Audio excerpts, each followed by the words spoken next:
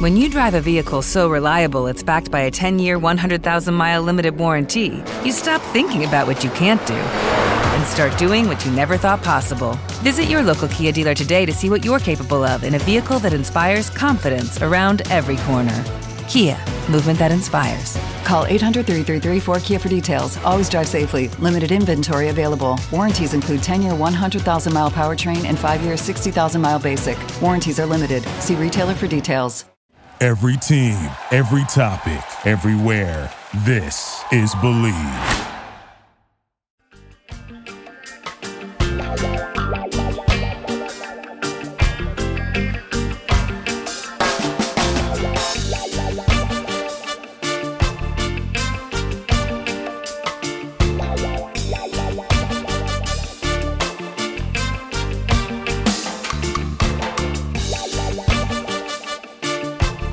Hello and welcome to the Healthy Herb Podcast, a place of information and inspiration for the home herbalist. I'm Bridget Doherty of the Solidago School of Herbalism, coming to you from a bridged island on the coast of Maine. In today's show, I'm talking about Tulsi, the holiest of basils. Before we get started, I want you to know that I'm not a doctor, nor do I diagnose or treat people. What I share is based on my own experience and what I've learned from my mentors. Ultimately, I want you to be empowered in seeking and achieving your own version of optimum health. I want you to be inspired to connect and relate to the common plants that grow all around you. Together, let's make home herbalism be as common in the everyday household as cooking a healthy meal. Now, without further ado, let's have some fun and dig in.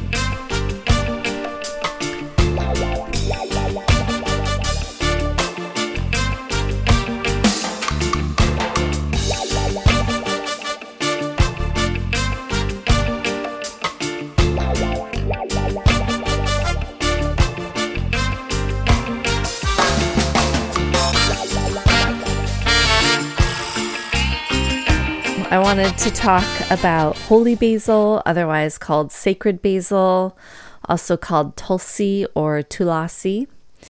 I love this plant. It has the most beautiful smell. I think it has like a little bit of that spicy basil smell to it, but also like a lot of sweet floral hints to it. It's just very energizing and soothing and calming all at the same time. The smell alone, but also the plant. My fondest memory of first discovering this plant was I must have been an early teenager, and my mom had given me a section of the yard that I could plant a garden in. And at that point, I already loved herbs. I loved them because of their smells. Their smells are what drew me to many of the common herbs, basil, lavender, mint, all in the mint family, the Lamiaceae family, which holy basil and basils are members of. And, we lived in Vermont at the time, and all I remember now is just kind of driving down these long, curvy hillside dirt roads. And we got to some beautiful little plant nursery or farm. It just kind of felt like it was out in the middle of nowhere. And there was this woman that was there, the owner, the gardener. And it was just her and her greenhouse. And she seemed magical unto herself. And I remember her asking, is there anything specific that you're looking for? And I think I probably said, I just, I'm going to be planting my own little herb garden. And do you have any herbs? And I really like the scent of herbs. And she was like, I have the best herb, the best scent for you. And it was holy basil. And it was the first time I'd ever been introduced to the plant. And she was just like, here, smell this. And I just remembered brushing the plant and smelling it and falling in love, just being like, that smells amazing. And then she went on to tell me, this is called holy basil or sacred basil, and it is a plant that is grown outside of Hindu temples and recognized as a very sacred plant, especially because of its smell. And it would be picked, the leaves would be picked and brought into the temples as offerings, and the scent of the plant would help bring people more into the sacred space in their mind and in their being. And I was hooked ever since then. We purchased the plant and I planted it. And it just very fond memory. So since then, I've come to really get to know a lot more about this beautiful basil plant. And I'd like to share what I've learned with you today. So we'll start with the name, holy basil, sacred basil. I think that's obvious because it is seen as a very sacred plant in the Hindu religion. Ocimum, which is the genus for basils, and this is the Ocimum sanctum, is the species name. That's the older species name, which I love, and I hope that we stick with that. The other species name is Tenuiflorum, and it's in the Lamiaceae family, also known as the mint family. Other common names for this plant, the Hindu names are Tulsi or Tulasi. And you see it being called that more and more these days in America as well. So this plant is originally from the lowlands of India, also from Sri Lanka, Pakistan, Bangladesh, Myanmar. You find it in southern China, Thailand, Malaysia, Western Asia, Central and South America, and even Puerto Rico. There are multiple or a couple different kind of subspecies or varieties of the Ocimum sanctum. One is known as either Sri or Rama Tulsi, which is the common green leaf Tulsi. It's a little sweeter, and it's the one that's most often grown and worked with medicinally. Then there is the Krishna Tulsi, which is a darker green to purple leaves, and it has a stronger taste and smell to it as well. I feel like it's a little bit more bitter, but also maybe a little bit more basil kind of flavor, less sweet. And then there is Vana Tulsi, which is a different species. It's Ocimum gratissimum. And this is a green-leafed forest variety that grows wild and is a perennial. The other two are annuals, or I guess they probably could be perennials in these really warm climates. But the perennial is known to kind of grow into very large plants and live for a long time. So as I was saying, Tulsi is very sacred in the Hindu tradition, and Tulasi means the incomparable one, and is basically worshipped as an embodiment of the Divine Mother on earth, or the most sacred goddess figure that is related to Lord Vishnu. So it's like the female counterpart to Lord Vishnu.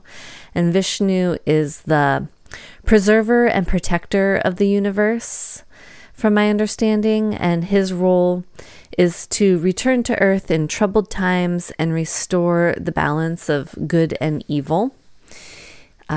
He is seen as one of the main male gods, and his female counterpart is seen as a couple different, again, I'm definitely not Hindu following, so just from the basic amount that I've read, it is a little confusing to me, but There's Lakshmi, which is seen as a female counterpart to Vishnu. But then there's also like different aspects of Vishnu that are kind of more earthbound, I guess. And maybe Krishna is one of them. And then maybe there's a couple other aspects of him as well. And so then there are also a couple aspects and embodied female counterparts that are also connected with those aspects of Vishnu. And Tulsi can represent or actually be seen as an embodied aspect of those female goddesses. Dr. Vasant Ladd and Dr. David Frawley wrote in the Yoga of Herbs, next to the lotus, basil is perhaps the most sacred plant of India. And here they're talking about Tulsi specifically. They go on to say that basil opens the heart and mind, bestowing the energy of love and devotion. Sacred to Vishnu and Krishna, it strengthens faith, compassion, and clarity. Tulsi stems are worn as rosaries and promote energy of attachment. Basil gives the protection of the divine by clearing the aura and strengthening the immune system.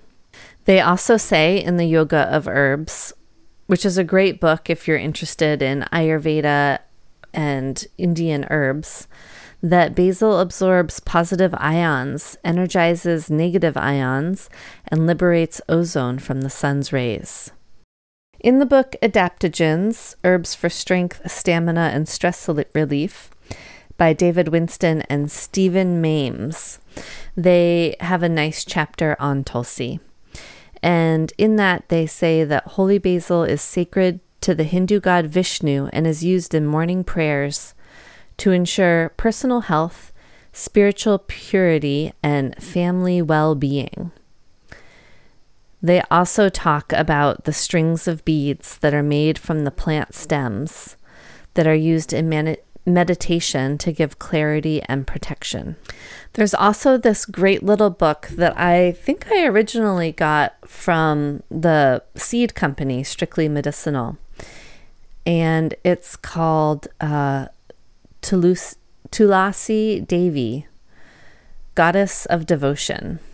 And it's a sweet little book that's all about Tulsi and was written in India by Sarvaga and Gunavati.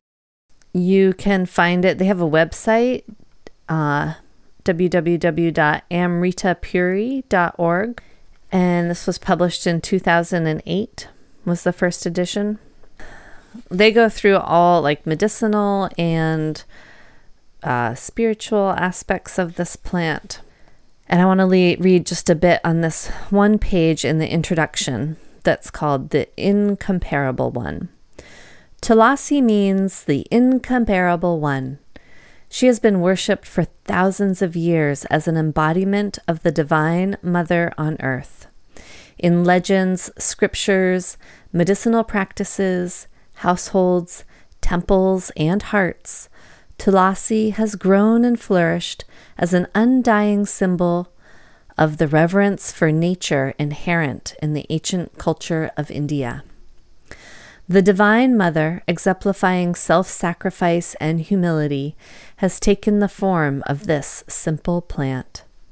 Out of her infinite compassion, she offers her entire being, her leaves, flowers, seeds, and stems, for worship and medicine.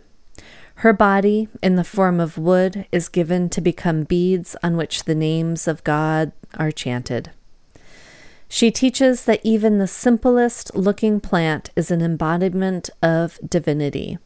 Through this, we learn to behold God in even the smallest things and to honor the divine in every aspect of creation. Tulasi has the ability to heal countless diseases of the body, mind, and spirit, bringing harmony and healing on all levels. She's able to heal the physical eyes and inwardly helps us to behold the vision of the divine within all of creation. She opens our hearts to love and simultaneously our physical hearts are protected and strengthened. The sanctity of Tulsi is reawakening the inherent longing in people around the world to honor the divinity of Mother Nature. You can even look online and look up, Tulsi in Hindu religion. And what you'll find is, yes, becomes this embodiment of the divine female, the goddess, the earth goddess, and the goddess of plants, as a common way that people can ritualize their relationship to the goddess and to the earth goddess and the goddess of nature.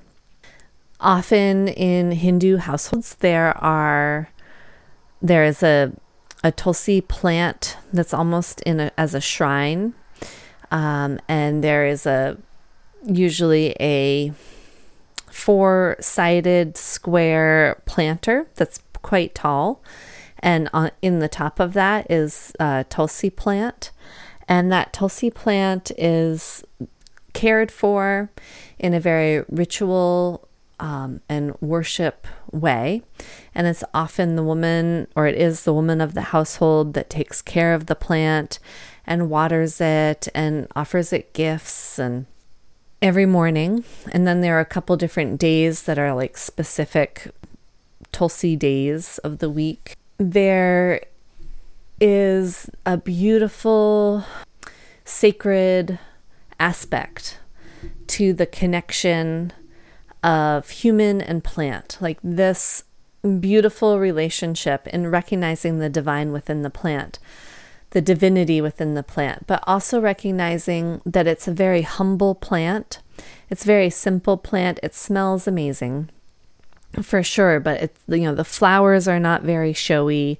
It's not some really bright and obvious plant. It's just a very simple, beautiful plant that can be useful in cooking or in medicine or in natural scent therapy.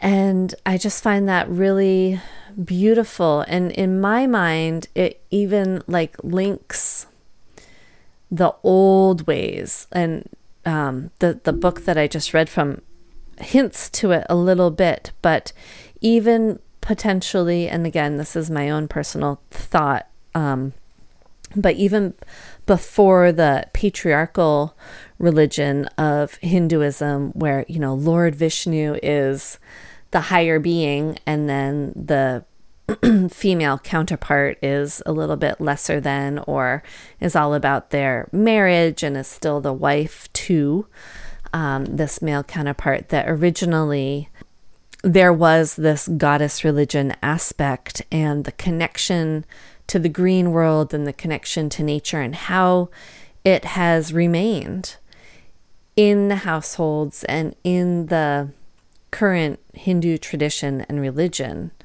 this plant worship. I think it's beautiful, and one that is to be respected and honored, especially from afar, looking from afar, as an American, but just I can understand the draw that this plant has from its scent alone, really. But then once you get to know the plant and how delicious it is as a tea and as medicine and as a garden herb, it makes even more sense. The connection there's more understanding in my mind. So let's get into that a little bit. Let's get into the medicinal aspects of this plant. Energetically, it's warming and drying. It's aromatic, sweet, pungent, and bitter. It has a large array of benefits on the body and different systems in the body. Number one, it's best known as an adaptogen. And if you want to learn more about adaptogens in general, check out my episode of the Healthy Herb podcast number 12, where I highlight adaptogens and go into them in depth. But to define an adaptogen, they basically have three aspects to them. One is adaptogens are non-toxic and usually very safe herbs. They have a non-specific defense response to stress. So they help us be more adaptable in stressful situations, but in a non-specific way. And they are normalizing. They have a normalizing influence on our body. So very vague, very general speaking, they basically help bring our body more toward homeostasis and a healthier way of being. Adaptogens often benefit the immune system. They help with energy levels. They help us in our reactions to stressors and everyday stressful situations. And they often help to build our endurance, both to physical stress and emotional stress. In Ayurveda, Tulsi is classified as a Ramayana, which is an herb that nourishes a person's growth to perfect health and promotes long life. Along those lines, Tulsi benefits our respiratory system, our digestive system, our nervous system, our cardiovascular system, our mental capacity, and so much more. So I'd like to get into that in a little more depth. Stick with me and I'll be right back to dive a little deeper into Tulsi.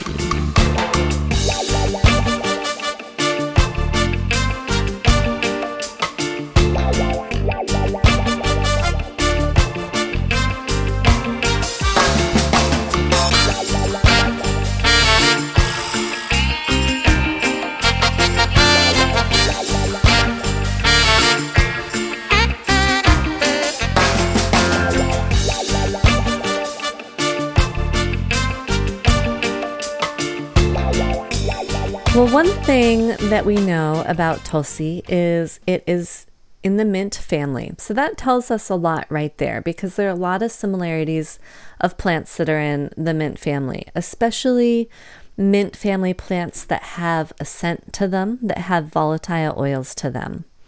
So plants that have volatile oils, especially in larger amounts, tend to be antimicrobial in action, antiseptic, because those volatile oils alone, which we can turn into and concentrate into essential oils, are by definition antimicrobial.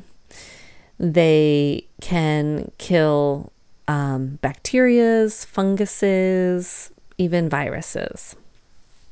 So Tulsi specifically can fight colds, influenza, and other viral infections. Not only that, but if there is sinus congestion or inflamed sinuses, such as sinusitis and allergic rhinitis, Tulsi could be beneficial for people that are experiencing these in relieving these symptoms, relieving the inflammation, relieving the congestion, and any bacteria that may be causing these. Especially, either as a tea or a tincture or even a steam, an herbal steam with the Tulsi in hot water. It's also known to help allay general allergy symptoms and enhances antibody production while also inhibiting the symptoms of the allergies. It can help relieve lung conditions, so coughs, general lung congestion, bronchial mucus, and bronchitis, which is the inflammation of the bronchi. And it's generally known as a smooth muscle relaxant. So it can help relax spasming coughs. And we'll see how that smooth muscle relaxant can also help in our digestive system and in our intestines once we talk about that. Also, because it can relax muscles, it can reduce asthma symptoms and relax bronchospasms that are in relation to asthma. Along the antimicrobial, it does fight fungal infections and also the herpes virus. So not only is it antimicrobial and antiseptic and supporting the immune system in that way, it's also an immune modulator, and that is more in line with its adaptogen aspect, where it can help normalize immune function. And that's one way that it can help with allergies or maybe even other autoimmune conditions. As I said, in its ability as an adaptogen, it can help us to be more adaptive to stressful situations. It can help relieve anxiety and heart palpitations that are due to anxiety. It just has an overall relaxing effect on the nervous system and is considered a nervine. It reduces stress in general. Not only that, but it is known to have some antidepressant properties and can help people who are experiencing seasonal affective disorder. It's considered a neuroprotective, so it actually is known to be able to strengthen nerve tissue and protect it. This makes me think of its relationship to the herpes virus, which often can be in the nerves, especially in cases of shingles. And so it makes me think, well, maybe Tulsi could be very beneficial for people who have shingles or have had them in the past. Tulsi has a really amazing effect on the mind. And I personally think that is one reason why it is considered to be so sacred. Because when there are herbs that help our mind and help to calm the mind and center the mind and bring it into a more meditative state more easily, then they are helpful in ceremony and ritual and religious and spiritual ceremony and ritual. Tulsi specifically restores the function to the part of the brain that processes short-term memory into long-term memory and improves memory overall. It helps bring clarity to the mind and can relieve mental fog. And this is specific for if there's been excessive cannabis use that can bring fog to the mind. And also like a menopausal brain fog that a lot of people speak of that can help kind of bring clarity to that as well. It is known to enhance cerebral circulation, so it can help bring the blood flow to the brain. And in so doing, help to expand and sharpen our awareness. And again, help to bring that mental clarity. It's beneficial for people who are struggling with ADD or ADHD, and for people who are recovering from any sort of head trauma. Because again, it's going to bring more blood, more circulation, and more healing to that area. It's also able to aid in meditation and promote compassion and calm the mind. This is one thing that I love Tulsi for. If I am in a really stressful time of life or feeling kind of edgy or irritated or just like my mind is not at ease, then I love to make a nice big quart jar of Tulsi tea and sip on it throughout the day. And I just feel like it does help to bring me more to a centered state of being. And it tastes delicious. And it's so common now that you can easily find even Tulsi tea bags in your local health food store or health food section of your grocery store. It's also known as an analgesic, which is a pain reliever. So it can inhibit the COX-2 enzyme, which is an enzyme that can lead to inflammation, and it's along the same pathways that non-steroidal anti-inflammatories work as well.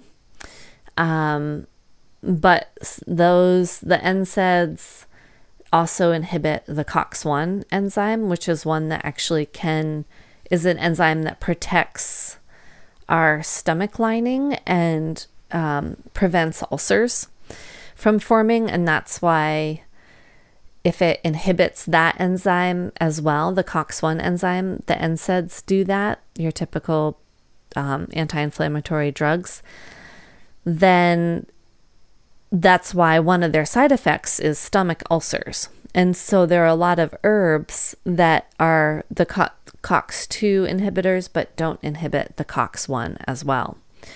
And Tulsi is one of those. Also, is the other benefit in its pain relieving potential is, again, due to an aspect of its volatile oil. Tulsi is high in eugenol, which is a volatile oil that's also found in cloves, which is the pain relieving aspect of cloves. Like you'll hear people talk about working with cloves to reduce maybe like a tooth pain, like you just chew on a clove or suck on a clove. Some people go as far as putting clove essential oil in their mouth, which I would not really work with. I think just having a clove in your mouth is fine enough, but that eugenol is very strong numbing ability. And so that's also in the Tulsi. Tulsi is known to help relieve headaches, pain from arthritis, and rheumatism. Tulsi is also a cardiovascular tonic, so great support for the heart. And you'll find a lot of times, or I find a lot of times, that plants that benefit the nervous system very often also benefit and support the cardiovascular system. So similar to how Tulsi can help relieve heart palpitations from stress, I mean, there's a huge connection between stress and the health of our heart. So any herb that can help moderate our response to stress is going to be beneficial to our heart as well. It can help mediate stress-related damage to the heart. And not only that, but it can lower stress-related high blood pressure and even blood pressure in general. It promotes circulation. It's diffusive, so it really and again, like it promotes circulation to the brain. It also can promote circulation to the extremities, which could probably be beneficial if you have chronic cold hands and feet, or just generally cold. Another benefit of Tulsi is that it optimizes cholesterol levels if you take it daily, maybe in a tea or even a tincture. It's been shown to mildly reduce LDL cholesterol and triglycerides, but not really have much of an effect on the HDL, the beneficial cholesterol. It does have a slight blood thinning anticoagulant property to it. So some herbalists say, be cautious if you are taking blood thinner drugs, because this might potentially just increase the blood thinning. But I don't see that written much in the books that talk about possible, interactions or issues with Tulsi, which the main book that I find for that is the American Herbal Products Association's Botanical Safety Handbook. edited by Zoe Gardner and Michael McGuffin. It's an awesome book. It's like an encyclopedia. It's huge, it's thick, and they do have a nice chapter on Ocimum tenuiflorum in it, holy basil. And that's not one of the issues that they talk about. I will talk about what the book talks about in a little bit, about potential things to be cautious of with this herb. But again, because it's an adaptogen, by definition, it's non-toxic and generally safe. Because, and this is another general mint family characteristic, especially with the mint family plants that have a nice aroma to them, it benefits the digestion. Because of this, volatile oils, it's considered an aromatic, a carminative, which helps to relieve and dispel gas. It's a general digestive, so improving digestion overall. And again, it does have a slight bitter aspect to it, which also is always going to benefit digestion and the liver. And it is antispasmodic, which we talked about with the smooth muscle, the ability to relax smooth muscles. And again, for like helping with coughing. So overall supports digestion. If there's a lot of abdominal distension or bloating, upset stomach, gas, intestinal cramping, Tulsi, probably in the tea form, like a nice cup of Tulsi tea after you eat a meal, could be very beneficial. It's excellent for helping to heal ulcers and also prevent gastric ulcers. It can help people who have chronic heartburn, or if there's any nausea or vomiting, it could help to allay that. And overall, it improves the appetite and has an anabolic ability with enhancing protein synthesis and the ability to increase muscle mass and strength. So it's really beneficial after states of debility, or for people who are elders or are dealing with cancer and cancer treatments. It's a smooth muscle relaxant, as we said. So in how it can benefit digestion as being a smooth muscle relaxant is it reduces the excess peristalsis in the intestines. Peristalsis is the movement of the intestines and how it moves things through, and can slow gut transit time, which can be beneficial if you aren't absorbing your nutrition fast enough. If food is just moving through you and is not allowing enough time for you to gain the nutrition from your food while it is in your intestines. Tulsi, holy basil's also been shown to help with blood sugar modulation, and it can lower blood sugar in type 2 diabetes and is really beneficial for people with insulin resistance. Again, this is something to be cautious of if you are incorporating a lot of holy basil into your daily lifestyle, and if you are already on blood sugar lowering drugs or insulin, then and you're paying attention to your blood sugar levels, just pay extra attention to them when you are consuming Tulsi, and you may not need as much of your meds potentially. And if you are, you might want to work with a doctor with this. I'm not sure, but it's just something to be aware of. Again, it's really beneficial as a liver protector and a liver supporter in general.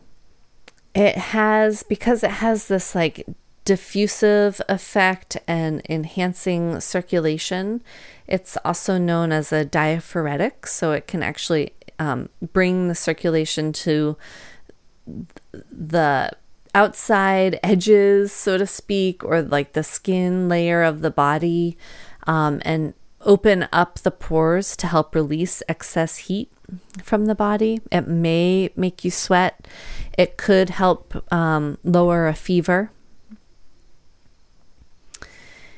It is a strong antioxidant. Not only that, but it's known as a radioprotective, so it actually protects against damaging effects of ionizing radiation. So for people who are going through cancer therapies and radiation therapies, or who have been exposed to radioactive material, or know that you will be exposed to radioactive material, then it can act as a great protective. And in the book, Herbal Contraindications and Drug Interactions, plus Herbal Adjuncts with Medicines by Frances Brinker, ND, she has a list of herbs that are protection from adverse effects by cobalt-60 or cesium-137 gamma radiation, and Tulsi is in that list. It's also been shown to be helpful with cancer prevention and the ability to slow or inhibit growth of already established cancers, and potentially slow the progression of the cancers and increase longevity. Tulsi is considered an exhilarant, which basically helps vitality and excitement for life and increased energy levels. But it's not a stimulant. It's known to be a diuretic, probably especially if you're drinking it as a tea. And then there are some benefits for women. It's known to be a galactagogue, which can help to produce more breast milk if you are nursing. And it's beneficial for many menopausal and PMS type symptoms. Mostly, I think, because it is an adaptogen and because it helps benefit the nervous system and the mind. However, there is one thing to be cautious of, and that regular use of Tulsi may lower fertility, both in men and women. So you don't want to, and then you also probably, like most mints, often come with a don't use while pregnant, kind of safety consideration as well. At least don't use in massive amounts. If you drink a cup of tea, Tulsi tea here and there to calm yourself down if you're pregnant, probably not a big deal. I remember I talked to my midwife when I was pregnant about, herbs to be concerned about or avoid, and she was like, basically, if it really matters in what way you're ingesting herbs. Like, if you're just drinking small amounts of tea, then there's no really herb to be concerned about. But if you're using, really strong medicinal drug-like forms of herbs, then you want to be more cautious about what you're ingesting. So I thought that this reduction of fertility was kind of interesting. And that is talked about in this big botanical safety handbook that I was talking about earlier. And it says that animal studies have indicated that holy basil may temporarily reduce sperm count and sperm motility. And also that in animal studies with relatively large doses of holy basil, reductions in embryo implantation and in litter size were observed.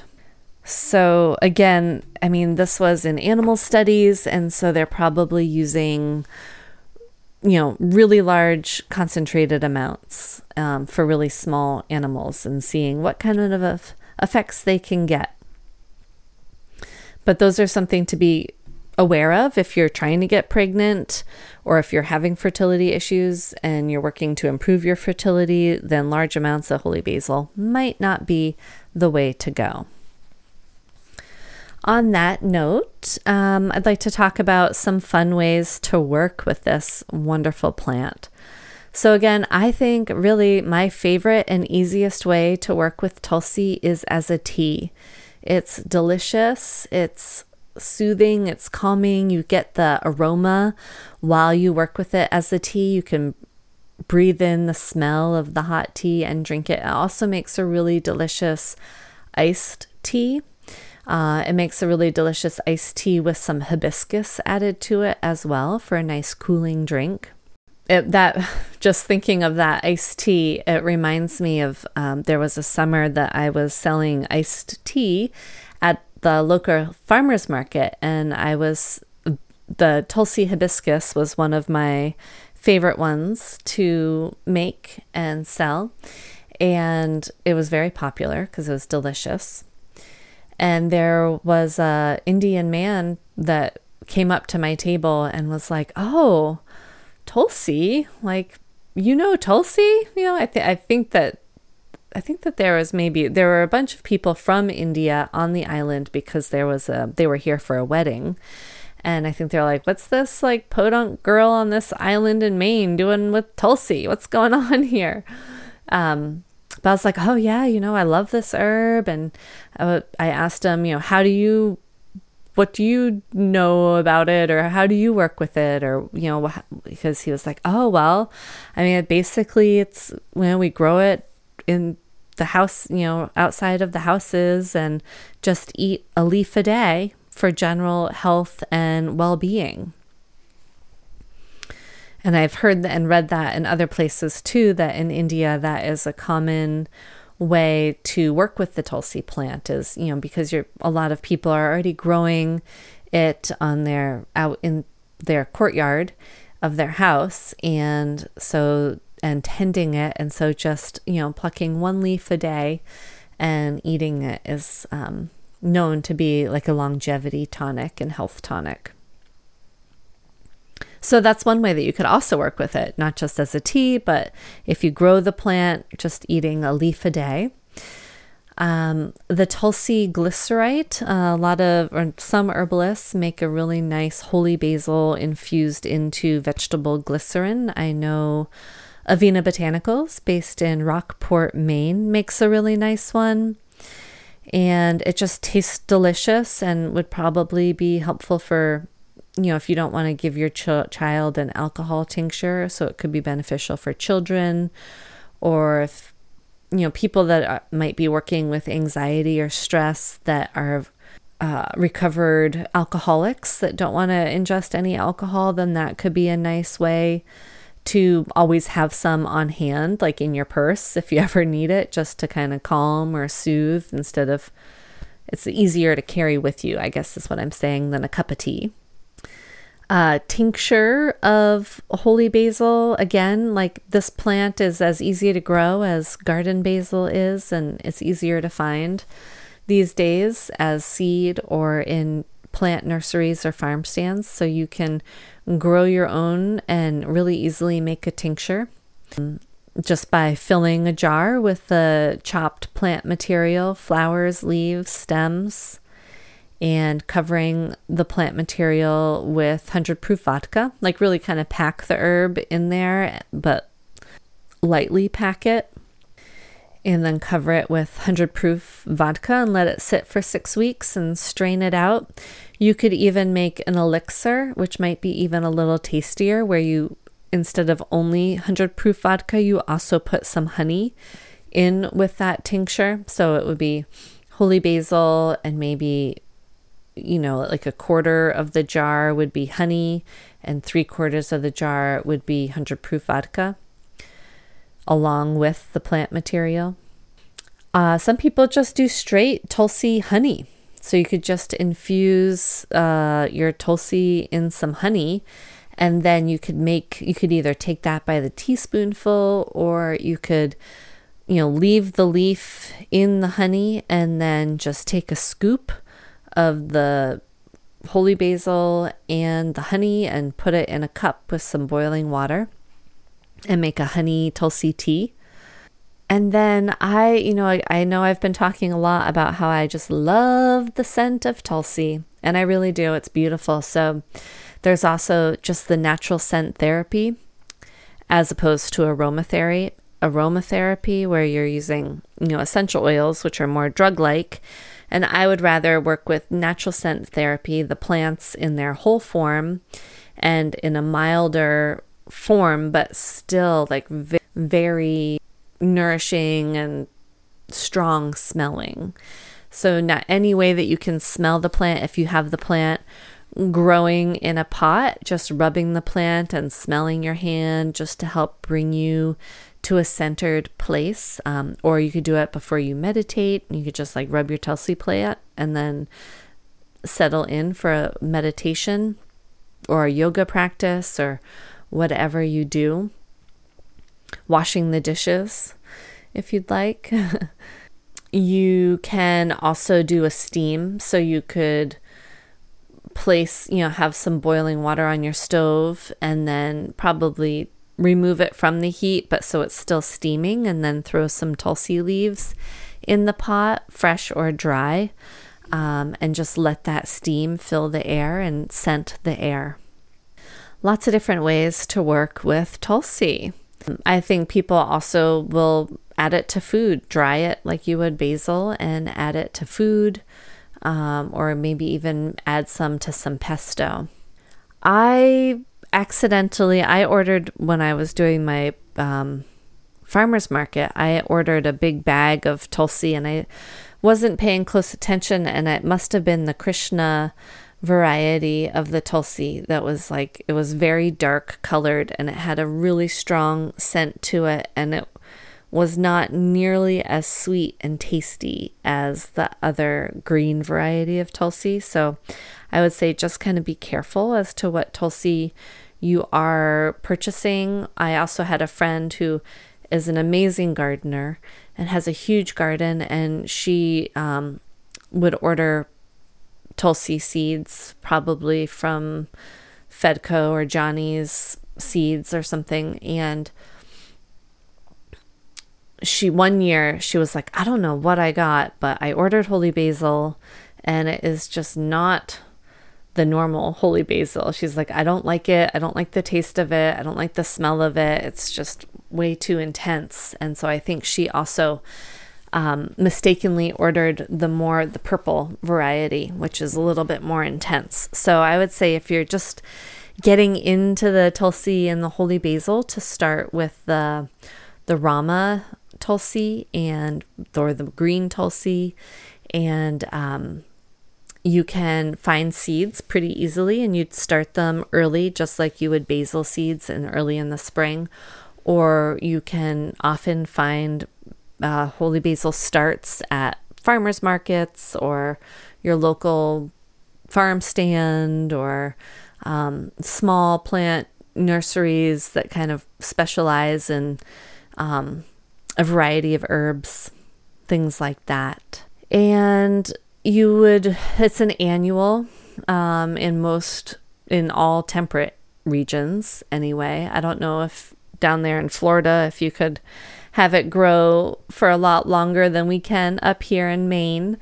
But it basically, you would grow it just in a garden or in a pot, and then once it starts to bloom, then you would cut off the top of the plant, and that will allow for it to branch and become bushier and then set up more blooms. And every time it's starting to bloom, you just keep pinching the tops off the plant or cutting the tops off the plant, and you can then dry it out on screens or in baskets. Or the way I like to dry basil is in like a big brown paper grocery bag, and just kind of shake it, like have the leaves kind of loose in the bag, maybe the bag on its side so that they can be spread out more inside the bag, but the bag also rolled and closed.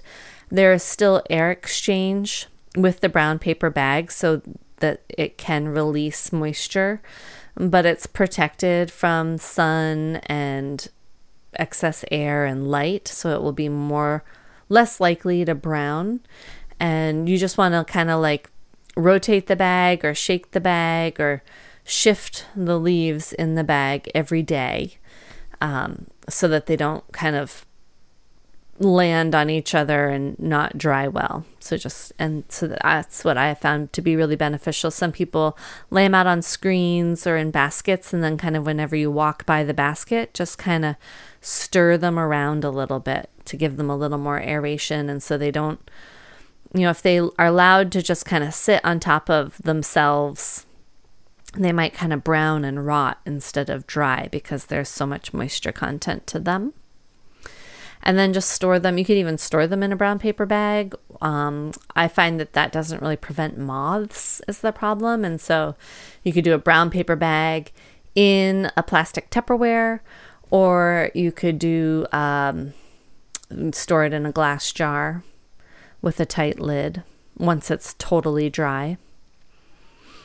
And it's ready for use.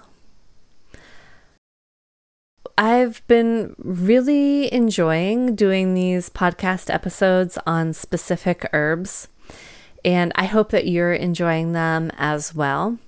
By learning these herbs in depth as we go through the podcast episodes, my hope is that one lesson that's coming through is the depth that each herb has to offer and the array of health benefits that one plant is able to offer us, and how drastically different this is to drugs or even standardized extracts of herbs, or thinking of herbs as having one active constituent. I hope that also some patterns are being seen. Like when we talk about herbs with volatile oils, we're going to know they're going to have some of the same properties because of the volatile oils. They're going to be antispasmodic, they're going to be antiseptic, and they're going to be often calming or have some effect on our brain or our emotions or our nervous system.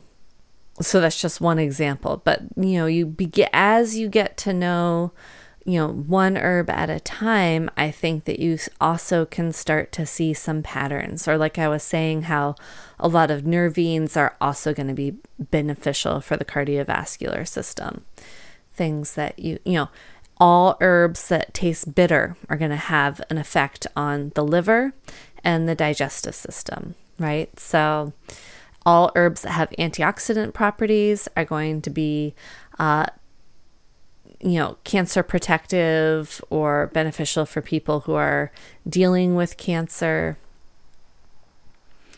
So it's fun to I think dive deep with each herb. And this is one reason why I like to work with herbs as simples as well, because you can really get to understand and know the plant in an intimate way. And I think that Tulsi, holy basil, is a beautiful example of that, because for thousands and thousands of years, there has been an amazing and in-depth relationship between people and this one specific plant, to a really deep and intimate and sacred connection.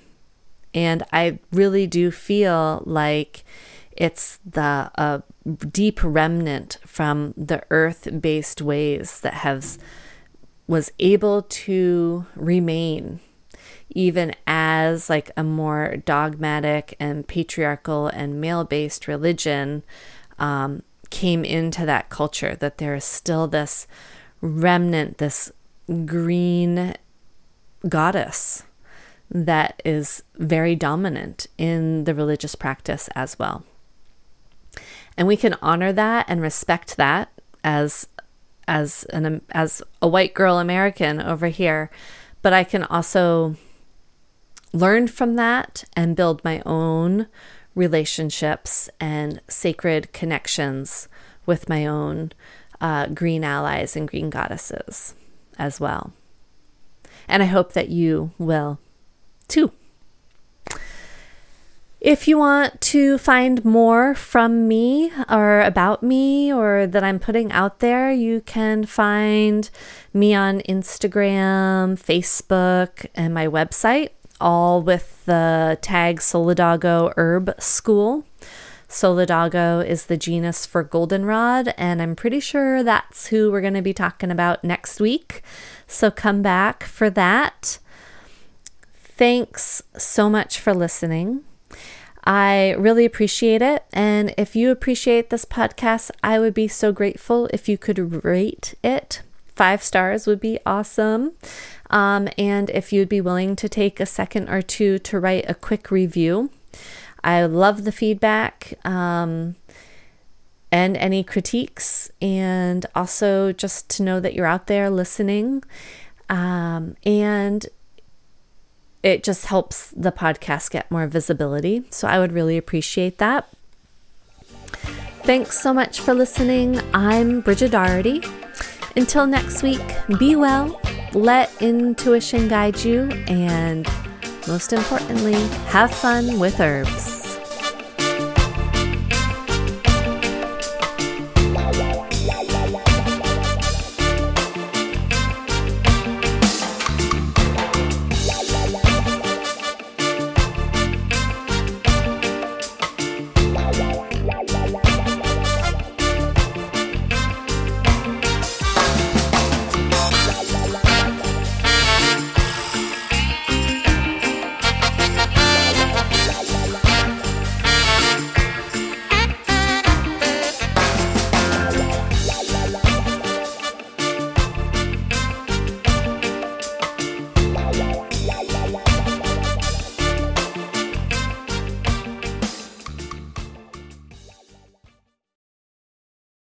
When you drive a vehicle so reliable it's backed by a 10-year, 100,000-mile limited warranty, you stop thinking about what you can't do and start doing what you never thought possible. Visit your local Kia dealer today to see what you're capable of in a vehicle that inspires confidence around every corner. Kia, movement that inspires. Call 800-333-4KIA for details. Always drive safely. Limited inventory available. Warranties include 10-year, 100,000-mile powertrain and 5-year, 60,000-mile basic. Warranties are limited. See retailer for details.